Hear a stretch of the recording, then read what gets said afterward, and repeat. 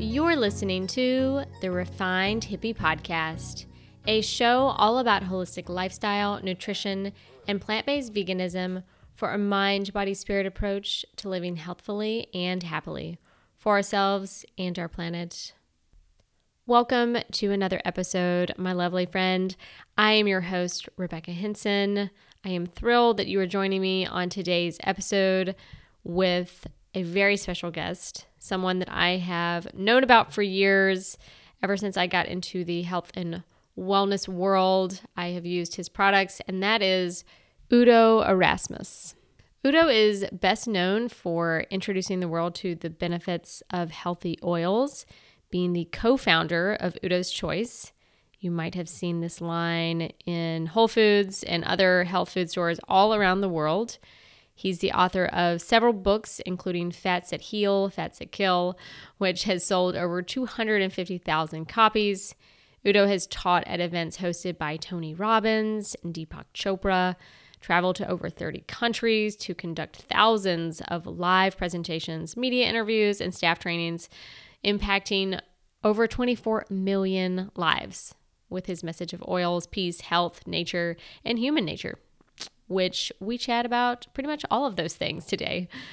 We chat about his upbringing as a child of war during World War II, his experience getting poisoned by pesticides, which led him to deep diving into health, nutrition, and discovering the benefits of healthy oils and fats, later designing the machinery to make oils with health in mind, pioneering the flax oil business, which is now a billion-dollar industry.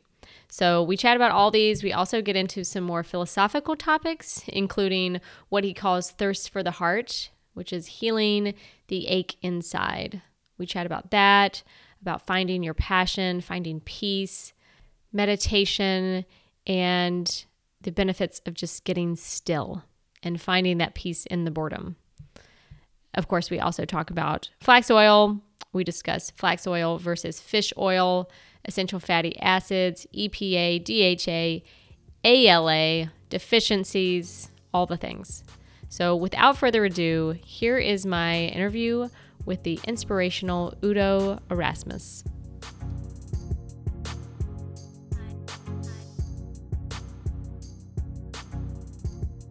Good. Hello, Udo. Hi. How are you? I'm almost as good as you are. I know. And I'm fabulous. Well, that's good. That's good. So that means you're a little bit more than fabulous. I'm definitely doing fabulous today. But we're just going to jump right into it. You have created some amazing oils and supplements that have really changed a lot of people's lives. Yeah. Right. I was in the right place at the right time, asking the right questions, listening the right way. And so I ended up being the spearhead for something that literally involved thousands of people. So this is like I get the credit because I was the spearhead for it. But honestly, nobody does something like that all by themselves. True. Yeah, for sure.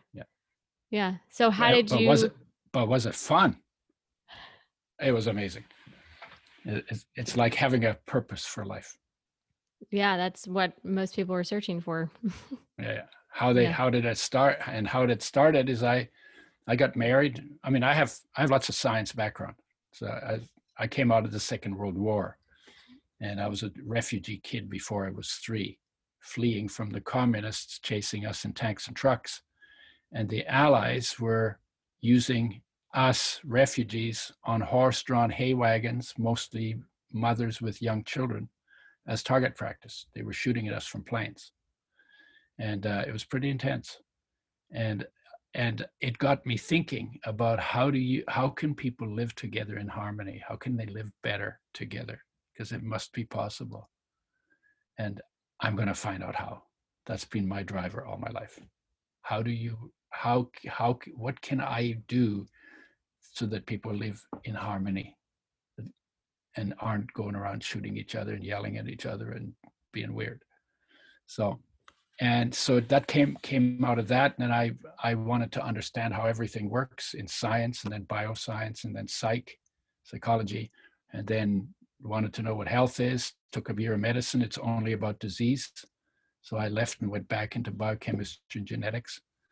And so I have a pretty good background in the sciences.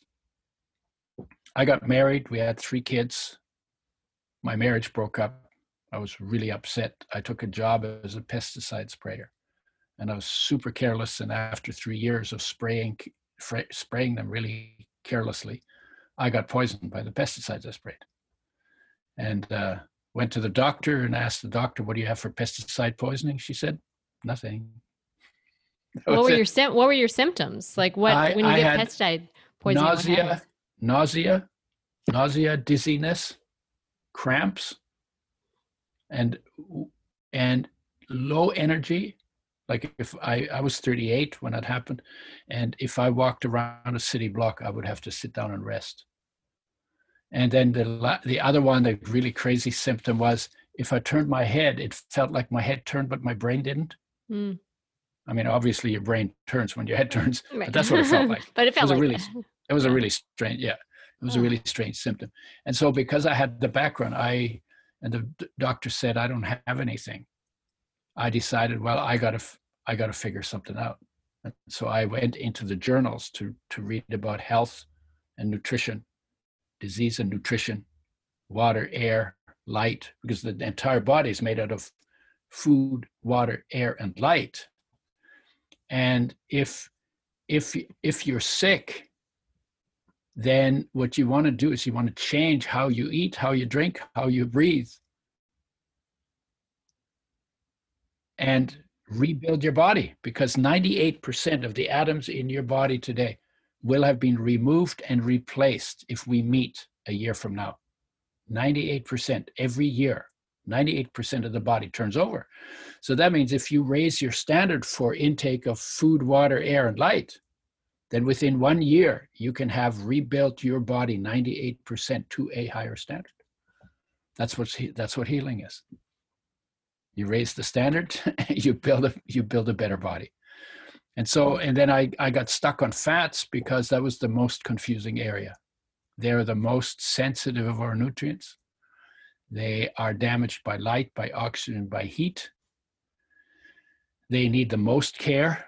We give them the least care because we throw them in the frying pan and watch them turn into smoke, and then breathe in the fumes and eat the burnt oils. They increase inflammation and cancer when we do that. They don't do it if we eat the nuts and seeds that the oils come from. They don't cause problems. And the way the industry makes the oils, they treat them with harsh chemicals and they bleach them, and then they go rancid, and then they stink, and then they have to be deodorized to get rid of the bad smell. And in that process, you get more than 1 million damaged molecules for every one of your body's 60 trillion cells in just 1 tablespoon. Most people eat 2 or 3 tablespoons, and most people fry the oils on top of that. And so more health problems come from damaged oils than any other part of nutrition. And more reversals of bad health, of health problems, come from changing. I say your body needs an oil change, just like your car. You got to get the dirty oils out, and you got to bring clean oils in. And so more benefits, health benefits, come from making that change than anything else you do in nutrition. And and then also the year after I got poisoned, it was established that omega-3s are essential, which means you can't make them in your body, but you have to have them. So they have to be brought in from outside. If you don't get enough, you can't stay healthy, and your health will deteriorate, and you will get deficiency symptoms. And they are degenerative in nature, and they get worse with time. And if you don't get enough long enough, you die. These are the essential building blocks for body construction. And if you bring enough back before you die, as you're going down, then all of the problems that come from not getting enough are reversed, because life knows how to make a body provided we take responsibility at our mouth that everything that's needed for life to build a body that works is brought in optimum quantities. 18 minerals, 13 vitamins, 8 essential amino acids, and 2 essential fatty acids are the essential nutrients that have been identified. So I got at the head of it just when it was established that they're essential, that 99% don't get enough omega-3s for optimum health, that every cell needs them. You know, I said, okay, first of all, we need to make oils with health in mind. I can't get healthy on dirty oils, on damaged oils. And number two, if we could bring back the missing omega-3s, so there's a single most widespread essential nutrient deficiency of our time, we could bring them back, made with health in mind. Oh my God, we could help so many people.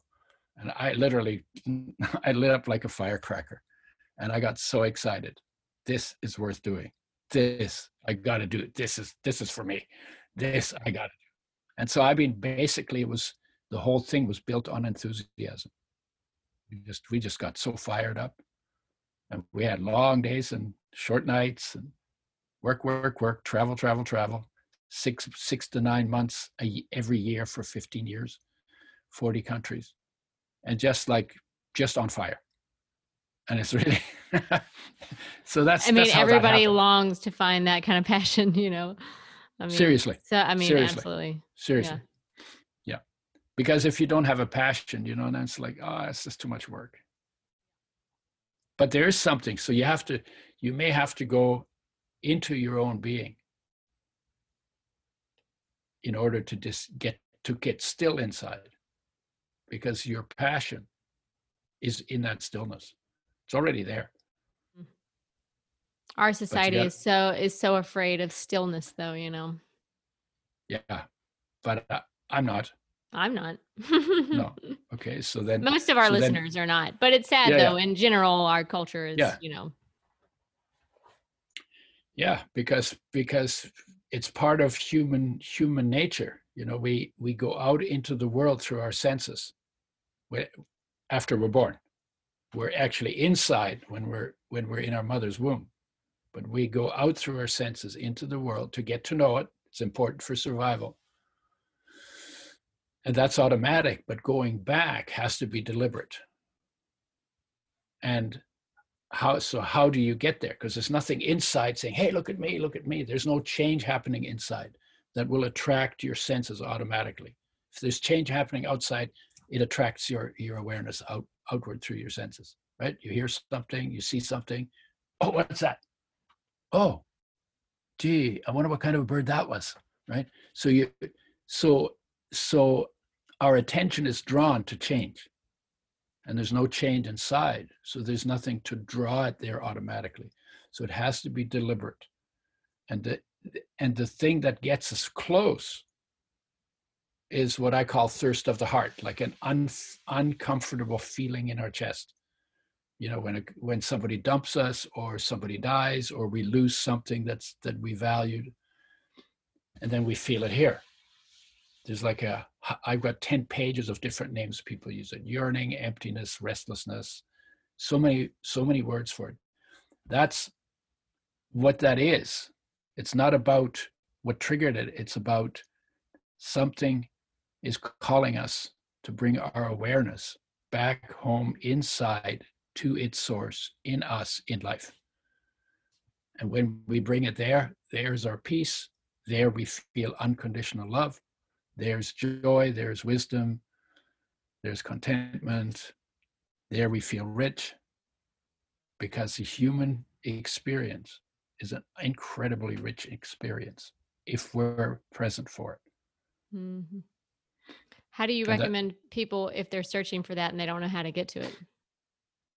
What are your recommendations? You start by sitting with the ache. Mm-hmm.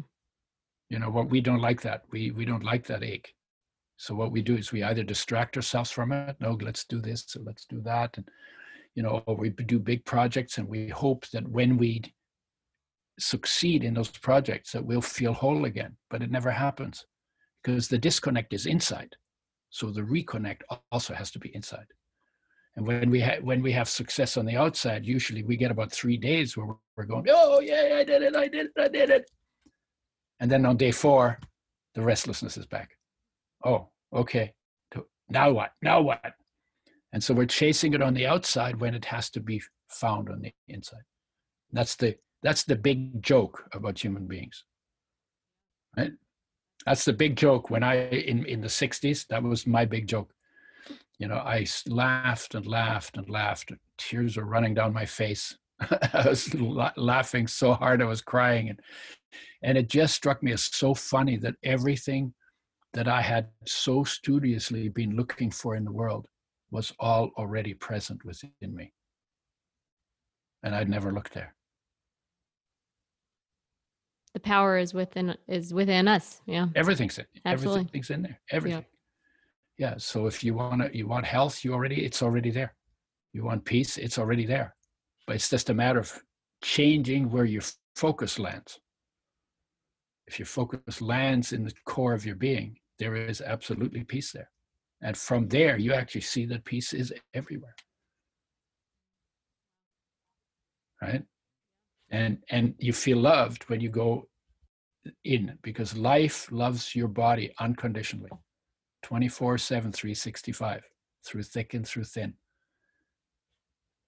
Unconditional love. So there's a model of unconditional love, and actually you are that life. You're not the body, because that's why you call it my body, because you are not the body. That's your possession. You own it. So life owns the body, and life is unconditional love. If your awareness lands in the energy that is life, that fills the space your body occupies, that you have it. It's already there. It's a state of being. And then the state of being comes to expression automatically. So whatever it is you're focused on, whatever is your territory that you focus your awareness on, that's what you become adept at. Right? Whether that's shooting guns at targets, or whether that's driving cars really fast around crooked tracks, or whether it's dunking a big ball into a little hoop with the net on it, or whether you learn to chop wood because you live in the woods without electricity, right? Whatever it is that you pay attention to and that you spend time with, that becomes your skill set.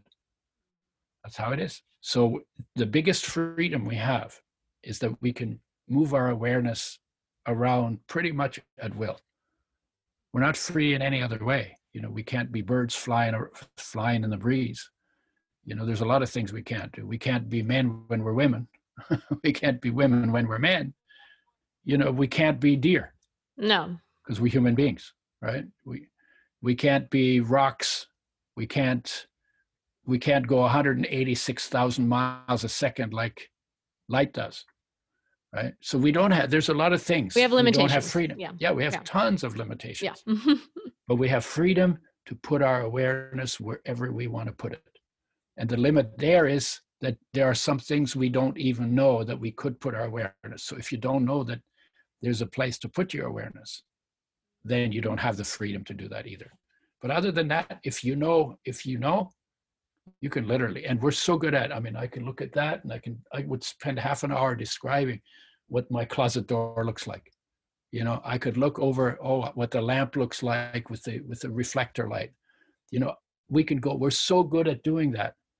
But because we hardly ever bring our awareness inward into the space that our body occupies, we don't know that much about it. And all the good stuff is in that space. Everything, all the really, really good stuff that everybody wants is in the space that our body occupies. It's already there. It's a scary thought for a lot of people, though, I think, especially meditating, or, that being like the main thing. When people find out that you meditate, their first response almost all the time is, I could never make my thoughts, stop. And I'm like, well, not exactly what meditation is. It's not, I mean, if your thoughts are completely gone, that means you're dead. So it's about, it's about being aware of them. And it's putting your awareness elsewhere, because we're used to following our thoughts, but we don't need to follow our thoughts, because our brain is the computer that runs that. We don't need to be paying attention. It'll do its job anyway. So, but there are no thoughts in your kneecap. There's no thoughts in your breath. There's no thoughts on the feeling of your bum on the chair, right?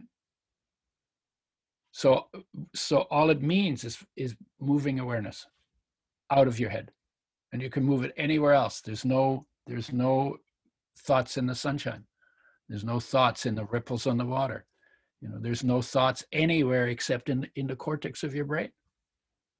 And there is nothing that requires you to be in the cortex of your brain. And there are a lot of better experiences than the experience of the cortex of your brain and the thoughts in it. Yeah, and people sometimes say, oh, I can't sit still. I find it boring. That's what people say about sitting still. I find it boring.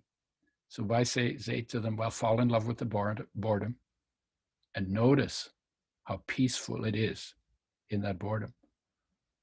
And that's a sign that you're heading in the direction of finding your foundation, because peace is your foundation. Peace is your foundation, but peace is also the foundation of the universe. And if you're not in touch with the peace that is your foundation, you're living your life without foundation. No wonder things drive you crazy. No wonder you get agitated. No wonder you start thinking and saying and doing stupid things. No wonder there are stupid consequences for the planet, for the people, and for yourself. So the idea of, when you're in your mother's womb, you were in meditation for 9 months if you were a full-term baby, right? Because there was nothing to do. That is some intense meditation right there. It's very. Yeah. And because there was nothing to do, you couldn't find any distractions. There was no place to go. Everything was taken care of, and it was safe, relatively. And you're just hanging on this little cord in a tank of water. I call it the Buddha tank. And your awareness was in the light inside. So you were a little Buddha. Oh, and it wasn't until you got born that you lost your Buddha nature to the wandering of your attention outward. No wonder babies come out crying. Yeah, they're not crying. They're not crying inside. They're crying when they come out. Yeah, when they come out, they're like, immediately, they're like, why? Yeah, please, I want to go back. I want to go back. It was so cozy in there and calm, and now everybody's screaming and. Yeah, exactly. And then you have to learn everything, and so your awareness is drawn out. And the whole point of meditation is to draw your awareness back in to its source. The same as you felt like when you were in your mother's womb. Nothing to do, nowhere to go, nowhere to be, and filled with bliss. Yeah. Do you meditate? Peace. Yeah, I've been doing it for about 50 years. Yeah. Like you do it every morning, or like do you have like a routine of like when you meditate? Or I do it in the morning because I have this joke. I say, when I wake up in the morning, I want to check in to see if I'm still there, because if I'm not there anymore, there's no point in getting up. But that's my joke, because your mind wanders at night. You wake up in the morning. I like to get present in my space. First thing I do in the morning. And then I do what I can to drag that space out with me wherever I go during the day. And I have an amazing life because I don't flip out about unimportant things. Yeah, and there's no reason why you can't live your life in peace, feel the peace. It's so enriching. It's so whole. It's so beautiful. And it's what everybody's looking for when they're agitated, but then they get close to it and they say, oh, no, I think I need more excitement, right? No, but we want peace because we got too much excitement. It's easier for them to try to attain the excitement. That's quicker, They think I would say It's more instant I would say gratification. we're addicted Yeah. to action and to thinking. And we're not addicted to presence or being or peace, even though being is more important than doing. Because you can be without doing, but you can't do without being, right? Right. So being is the foundation. We're called human beings, not human doings. But we live like we were human doings. Yeah. I'm trying to get back on my meditation. I just actually finished my yoga teacher training. So I have been meditating more, but I had definitely fallen off the wagon a little bit there this past year when I probably needed it more than any time. So for me, it helps to know that when I get further and further away, this starts to hurt. Because the cure for heartache is presence, and it's in behind the heartache. And so heartache is the starting point, and peace is the goal, or love is the goal. But it always starts with an uneasiness because of our disconnection from ourselves. You know, we feel uneasy because we're disconnected. It starts with disconnection, that leads to discontent, and then that leads to negative feelings, that leads to negative thinking, that leads to negative talking, that leads to negative actions, and that leads to negative consequences. So much negative. Always back to, but it's always starting. A lot of people try to skate around the heartache, around the thirst of the heart. Because it's so they try to skate uncomfortable. Yeah, because it's uncomfortable and we don't like it. Yeah. But what I say is, listen, this is where you're at. This is where your core is at. This is where you're at. Something's missing. You lost something. Yeah, you lost your connection to yourself. Sit in that loss and just feel it. And don't judge it. Just be there. Be with it. And it might be intense. You might even cry a few tears. But just feel it. Because that far behind it, like less than a hair's breadth behind it, is what you're looking for. And it's not out there. It's in here. You can never find out there what is in here, in behind that heartache. And you can't skate around the heartache, and you can't avoid it, and you can't somehow come in the back door. No, you go through the heartache into the heart. You know, it's like through the heart, through the heartache, the empty heart, into the fulfilled heart. And it's just a shift of focus. That far, less than a hair's breadth. And the heartache calls you home. Come home, come home, come home, come home. That's all it's saying. But then you don't want to, you know? Yeah. But you get used to it. And I don't mind it anymore. At least I'm feeling something. Sometimes you can get so into your head, you don't feel anything. Oh, that's a horrible feeling. I've been there before. Yeah. Yeah. I've definitely been there. Yeah. Years ago.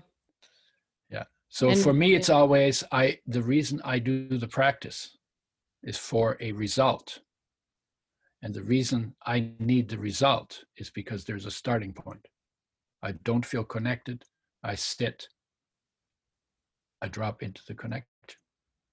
But I always start with not feeling connected. And lucky for us, we have this heartache, because when you meditate, and then you know, that's cool, and now it's cool, but then the novelty wears off, and then it's, oh geez, do I need to meditate? You know, lucky for us, when the further we get away from being present in our life, the more this begins to hurt. It's just a call home. It's just a call home. If we understand that, then it's not hard. Okay. Oh yeah, right. Time to sit. Yeah. Time to be still. Time to be still. Yeah. Well, it's just like, it's a different type of symptom, just as someone who, you know, might have a dis-ease, some type of health problem that is more, maybe rooted in whether, you know, that's bad diet, or, I mean, it's all holistic anyways, right? Because the heartache, I mean, being lost, spiritually can cause disease, you know, in the body as well. So it's kind of like, No, of course, because if I'm not content, I'm discontent. And when I'm content, I act different and I live different than when I'm discontent. And discontent has consequences, just like contentment has consequences, right? And so if I'm not quiet and breathing, maybe I'm thinking. And if I'm thinking, then I'm probably thinking all the stuff that I keep thinking over and over and over again, stupid thoughts about why I'm not good enough. And, I used to, at one point after I did university, I used to say, why am I screwed up? I didn't even have an out. The question makes the assumption I'm screwed up. Maybe I wasn't screwed up at all. But I came up with the idea. And then out of being screwed up, I would then talk like that. And then I would do things like that.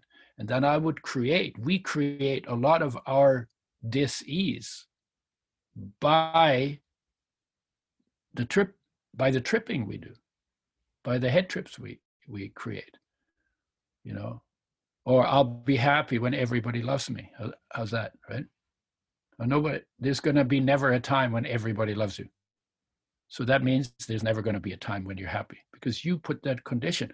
Why can't you just be happy? Because happiness exists within you. Why don't you just go there?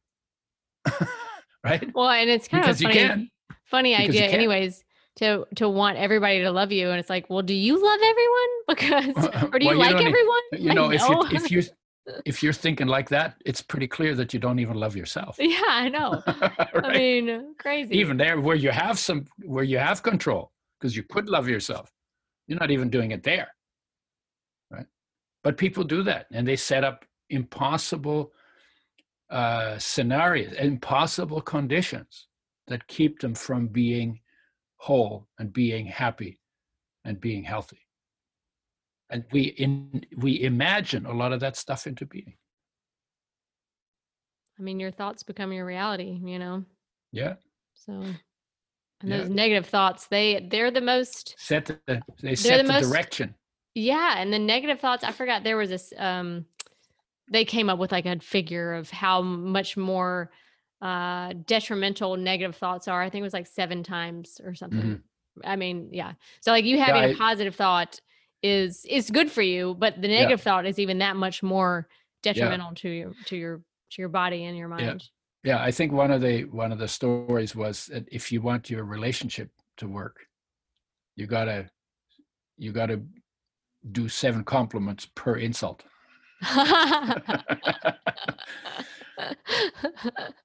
and if it goes much lower than that, then they can pretty much predict with a 90+% average of whether this relationship is going to last. Oh, wow. Does that make sense?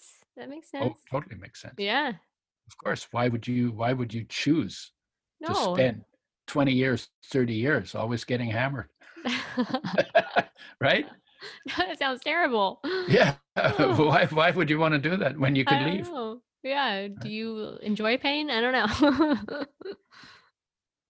know. Sometimes some people have ideas about, well, no. I should. I know. I hate that. It's that should word is it's a bad word. Yeah. Yeah. They eventually told us that we should stop shooting on ourselves. Don't shoot on yourself. Yeah. It's terrible. In psychology. Yeah. I catch myself saying that in my mind. I should do this. I'm like, don't say that. Don't say that. Well, they also told us that what we say we should do are all the things that we don't intend to do. Oh. So you either do them or you should. True. Well, if you keep saying that you should, you're procrastinating, I guess, probably, right? It's something that you don't want to do. That's why you keep saying, I should do this. Yeah. And then you don't really want to. Yeah. So now, after saying, okay, I should do that, then you feel like you've dealt with it. Yeah. Right. You do it. I didn't do it. But I thought about it. I know I should do it. I thought about it. So that's almost the same thing as me doing it. Right. Yeah. Or guilt. Guilt is intentions that you don't really have. Oh, yeah. Terrible one. Yeah. Yeah. So you said that you've studied in all kinds of, biology, nutrition. So you studied psychology as well? I have a master's degree in counseling psychology, Alfred Adler University. Yeah. I took psychology 101 my freshman year, and I was like, went to a liberal arts, and it was basically like every class I took, I was like, I want to study this. I want to study that. I wanted to have like 6 degrees, but I didn't have time for that. Well, you know, when it comes right down to it, if you like learning, everything. Oh, no, I know. Oh, I mean, that's all I do now is, yeah. I mean, that's how I feel about nutrition now is nutrition and holistic, lifestyle medicine is definitely like, that's all the books I read now is like science books, which is so weird because I used to hate reading when I was little. But it's really basic. Yeah. It's really basic. It's foundational, right? Because every day you got to eat. Every day you're thinking stuff. I know. You know, I mean, the thing about every that day is you got to do something with your body because you have a body for doing things, right? I know. So it makes I mean, sense. it's funny how people always say, you are what you eat, but they don't really mean it a lot of times. They say it, but I don't think they're thinking it through of what that really entails, Yeah, you are what you eat. Yeah. Well, it's not really true because when you eat carrots, you don't become a carrot. Well, you eat pork, you don't become a pig. Well, right? I don't eat pork, so no, I know, but I know. But it's so it. Well, but, it creates your cells. So like your body, like you were saying earlier, like everything. But your body can't. Your body. But your body cannot be made from something you didn't eat. Yeah. Right. Right. So everything your body's made of came from food, or water, or air. So it makes sense. It's like if you're really specific in your definitions, then you say, well, that's not true. But the thought that it carries is that what you eat makes a difference to how your body shows up and how well it works. Yeah, you can't get around that. And no one ever suffers from a drug deficiency. But they can suffer from nutrient deficiency. I know. And so nutrients should be the first go-to rather than medicines. You're telling me. Because food is medicine. I know. Right? It absolutely is. Sad thing is that, the money is not, well, you just follow the money, and that's why, pharmaceuticals are the gold standard, The gold standard, standard for where the gold comes from. Exactly. I never thought about it like that. Yes, exactly. Yeah. Going back to the omega-3s, there's a lot of confusion.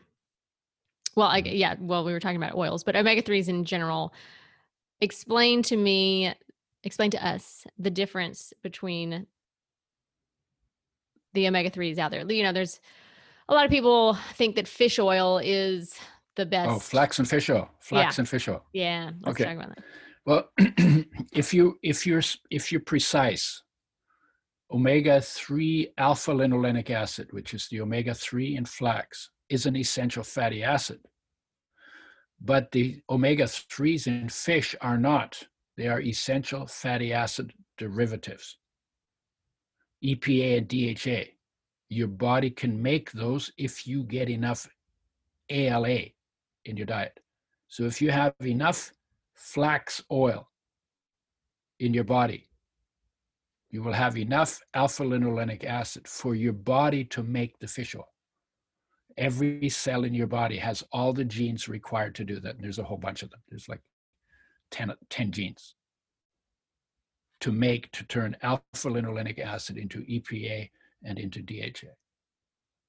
So you're set up with that. So that means virtually nobody needs to take fish oils. The big issue was the number one essential nutrient deficiency is that we're not getting enough the starting material that you can get from flax. But 99% of the population doesn't get enough. So the way we thought about it was, why don't we optimize intake of alpha linolenic acid and then let the body do what it knows how to do? Because the big problem is not getting enough of the essential nutrient.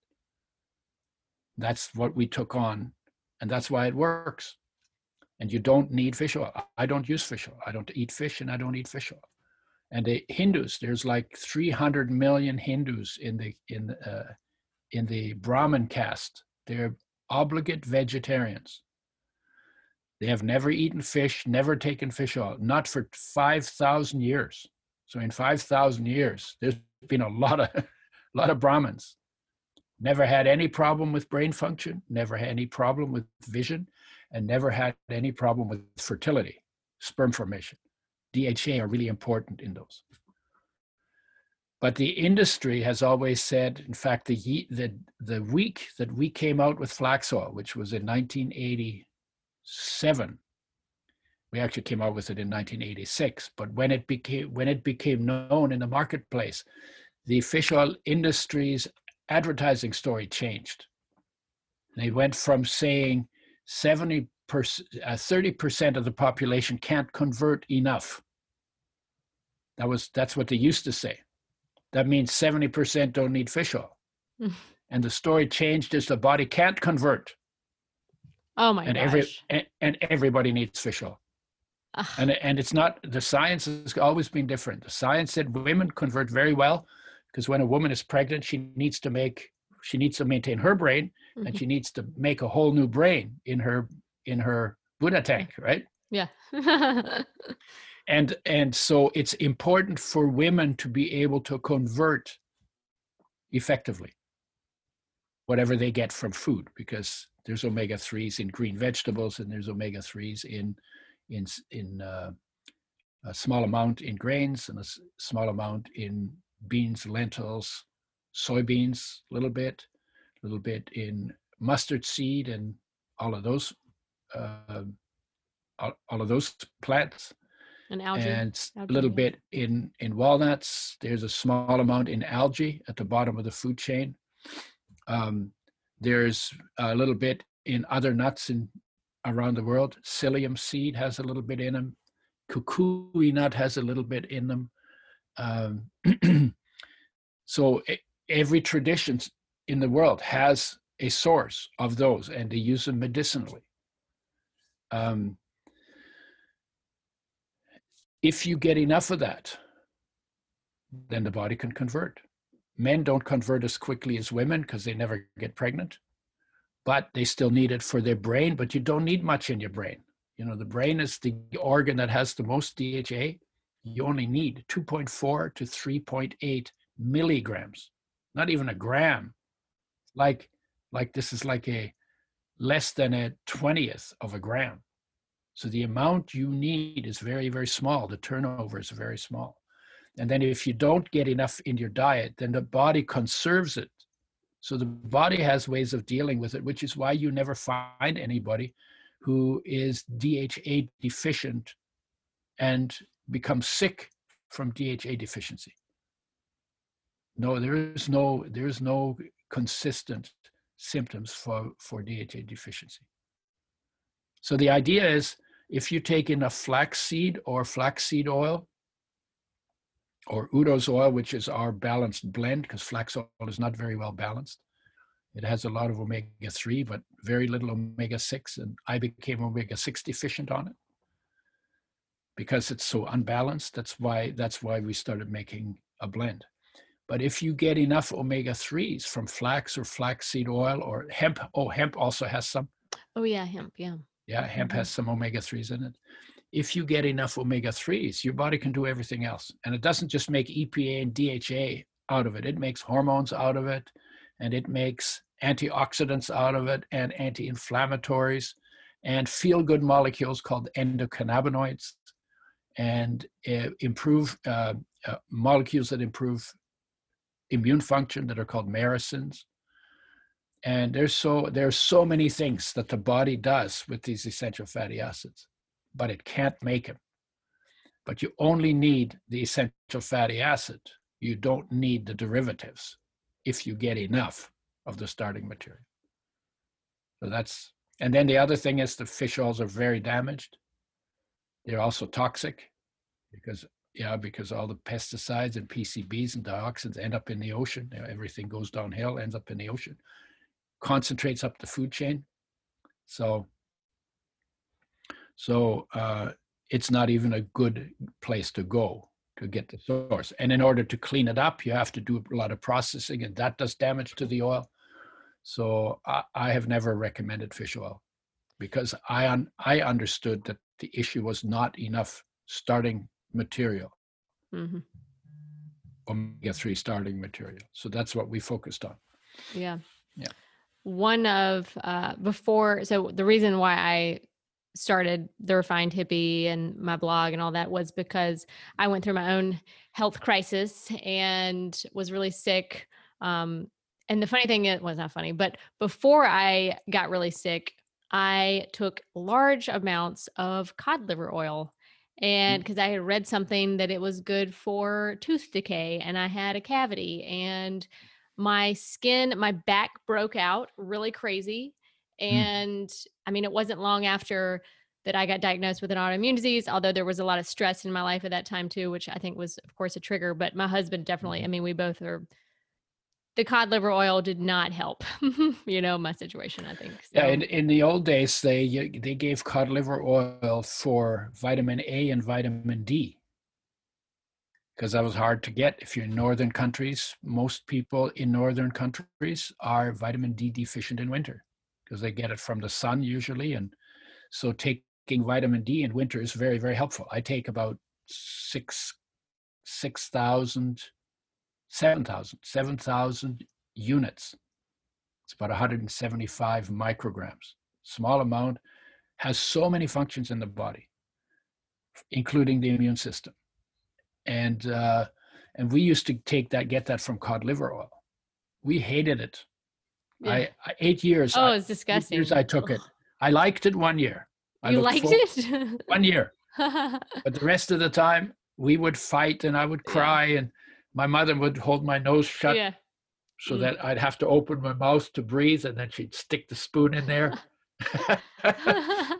And tasted disgusting, smelled disgusting, right? And we don't need to do that. We can get vitamin D and vitamin A without dealing with fish oils. And fish is liver, that's a liver oil. And the liver is the detox organ. So anything that's toxic ends up in the liver. I know this now. I'm like looking back, I'm like, why? And they're highly processed, so they're quite damaged as well. Yeah. And so, I mean, fish in general. Not everybody's as sensitive as you are, because some people eat it and they don't get, but you're lucky because it got you off it. Well, that's true. Right? So you're lucky. To learn the hard way, I suppose. The canary in the coal mine. Coal mine. I mean, right? My body was already sensitive. You were sensitive. Imbalanced for sure, and that just was one of those things that put me over the edge. So. Yeah. That but probably. Fish, and now fish is the dirtiest meat on the planet. Do you know about the documentary that just came out, Seaspiracy? Yeah, I've seen it. You saw it? Yeah, me too. Yeah. That was great. Yeah. And you know what? We had in the 60s, a guy had carved as a sentence in a log on a beach in west, and in letters like about an inch wide and an inch deep, like pretty big, right? Yeah. It's like this big. And it was their comment on the environment. And the sentence said, "If you shit in your nest, you will nest in your shit." It's like, you know what? And when I saw that, I said, wow, there's the one sentence that sums up every environmental issue. And then the second one would be that I would add now, if you want to fix the environment, do less. Right? Because we've seen with COVID, that people got locked down. All of a sudden, the air above China got clean, above India got clean. The water is cleaner, the air is cleaner, the flowers have more color. It's like us doing less. It's actually a really good idea. It's a really good idea. And of course, if you can sit still and get into the how incredible it feels to be alive, then doing less is not a problem. If you're addicted to moving stuff around from here to there and back again, then of course, having to sit still can be difficult. So it takes practice. It takes practice to learn to do less. And we do a lot of things we don't need to do. A lot of things. And then we end up not doing some of the things we need to do. 8 billion people could live their lives lit up from within because the light is already inside of us all, every one of us, all chosen by life, every one of it, every plant, every bug, every tree, every animal, every human being, chosen by life to live. And the light is inside of all of us. If we were able, so the light's already within us, it's a matter of looking into it rather than looking away from it. When we do that, we will feel so cared for by life that we don't need more stuff. So we'll stop stealing each other's stuff. When we stop stealing each other's stuff, we can live in harmony. When we live in harmony, making sure that every creature's needs are met on a long-term, sustainable basis, it's actually pretty easy to put together. But we have to be thinking in that way. We're not thinking that way. We're not thinking life is the treasure. We're thinking money is the treasure. We're thinking getting more stuff for ourselves is the good thing. It's not.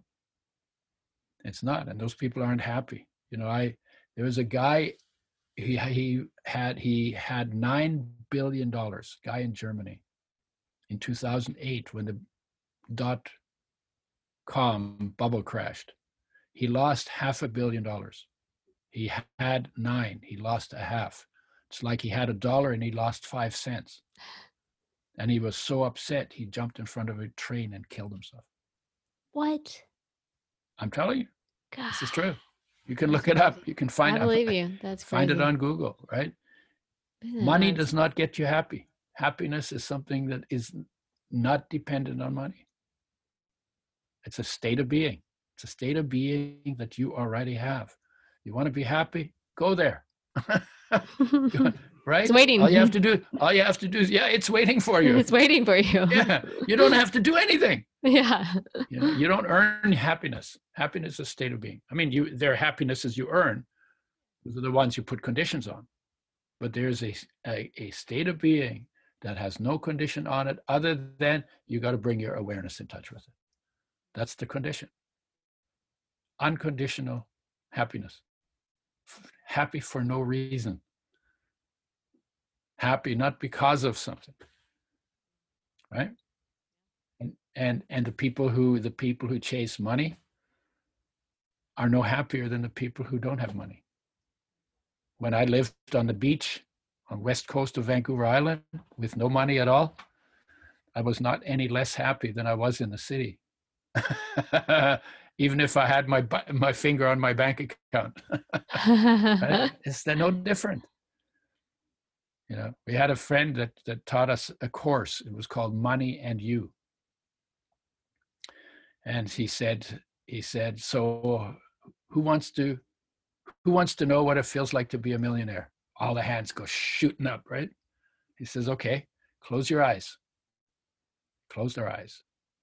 Say, okay, now say, I'm a millionaire. So I'm a millionaire. I'm a millionaire. I'm a millionaire.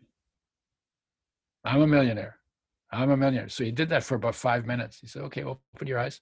That's what it feels like to be a millionaire. It doesn't feel like anything. Doesn't feel like anything.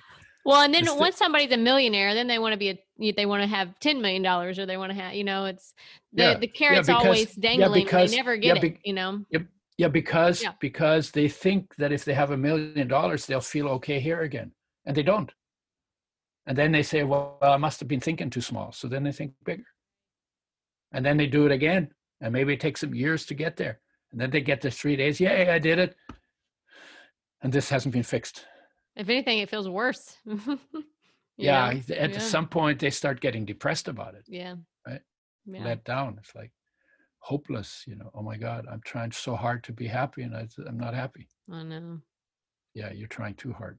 See it all the time. You're looking for happiness except where it is. In you, under your nose. It's literally right there. You've been searching for it, but it's Yeah. That's the joke, right? That's the big joke. Yeah. You know, but Beautifully said. been looking for everything out there, and it's like, if I remember thinking at one point, if I know enough, then I'll be happy. I kind of feel that way sometimes. I was doing education, taking courses, right? I was Yeah. interested in lots of things. And I always felt like, when I finally knew enough, and then I got to a point where I knew a lot, and I wasn't any happier than when I knew nothing. In fact, I might have been happier when I knew less. Oh. Right? Yeah. And I was like, okay, this is not working. I think I need to look somewhere else. Yeah, and eventually somebody said, the peace that you're looking for, especially when you're under stress, the peace you're searching for is within you. I can show you how to connect to it. And I didn't think so. I was born during the Second World War, so I didn't think he could show. And he was 14, I was 30 at the time. What's a kid gonna teach me? I've been around, like a little arrogant. And I thought, well, I'll check it out because I am interested in peace. And if he can show me, then that'll be nice. And if he can't show me, I'll just keep looking. And so it was all very iffy. And I thought peace has to be more complicated than going to the moon, because we've made it to the moon in the 60s, right? I think it was in 1967 or 68 or, went to moon. Oh my God, we made it to the moon. It was really complicated. All those gadgets they had to build and all those things so that they could breathe up there when there's no air up there, and how to deal with no gravity and everything, right? So it was really, really complicated. And we hadn't made it to peace yet. So I figured peace must be more complicated than going to the moon. But the truth is, it's really simple. Really, really, really, really simple. It's so simple that we can't grasp it with our mind, because our mind is always in twos. And peace isn't never in twos. Peace is one. So who was this 14-year-old? Experience. Who was it? Yeah. Oh, his name is Prem Rawat. He started when he was 8. He grew up. His father was a master of this journey, right? So he was around it very early. And I was born in a war. There was nobody teaching that kind of stuff during the war. so he kind of lent me his childhood, you might say. Oh. Yeah, he had something that he learned because he was exposed to it, and then he gave it to me as a gift. What a nice gift.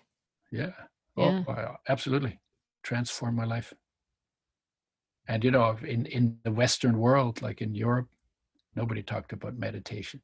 Nobody talked about, they did prayer and church, and they memorized their scriptures and stuff, but in terms of actually feeling alive, wasn't even a topic. Mm-mm. They did philosophy in their heads, but sometimes that got really crazy too. Yeah. But just simple, just like, okay, I feel good sitting on my chair. Everything's okay. That was not like, nobody did that. Nobody did that. Of course, that's also why they ended up in a war. They didn't practice peace, so they ended up with war. That's how it goes. If you don't cultivate peace and you don't cultivate cooperation and harmony and support for each other when you can, then you're always going to be drifting into something worse and worse and worse. And you can see the world doing it now. I know. Discontent leads to, or disconnection leads to discontent, leads to destructive. And it will not, and all of the things that need to change will change when something in us changes. Because we created all of the messes out of ourselves, out of being discontent. If we change and reconnect to ourselves and become content, then we will create a world as an expression of contentment rather than as an expression of something missing, something wrong. Because the world is just that's our output. And our output comes from our state of being automatically. So people say, well, we got to fix the environment. We got to fix the oceans. Talk about the movie, right? We got to fix the oceans. Yeah, we're not going to fix the ocean until we fixed ourselves. Job one, come home. After that, everything becomes easy. And before that, it's pretty much impossible. Yeah. Slowly, we're recognizing. I know. I hope it's not too late, but for some of these things, but well, it's never too late. It's never too late to come home. No, I agree. Everyone listening, for sure, agrees. So it's worth thinking about, though. Yeah. Can you be the same dick that you were when you created a problem? Can you be the same dick and fix the problem? No. I don't think so. No. Right? Yeah. Yeah. I think that's a good stopping point. Pretty profound. Yeah. Yeah. Well, thank you so much for coming on. Do you have any announcements or anything that you're extra passionate about right now, other than everything we just talked about? You know what? I'm on the internet quite a bit. I have a YouTube channel. Oh, sweet. And I'm on Facebook and I'm on Instagram, and great. I have 2 websites. One is called Udo's Choice, udoschoice.com. That's where we talk about the products, the oils, digestive enzymes, probiotics, stuff like that. And I have another one that's called The Udo, THEUDO, or Udo Erasmus, and .com. And that's we've got some educational material and some courses that we do. Awesome. That's and in the meantime, most important, be present in your life and recognize how magnificent you are. Beautiful. It's been a pleasure. All right. Thank you. Peace and plants.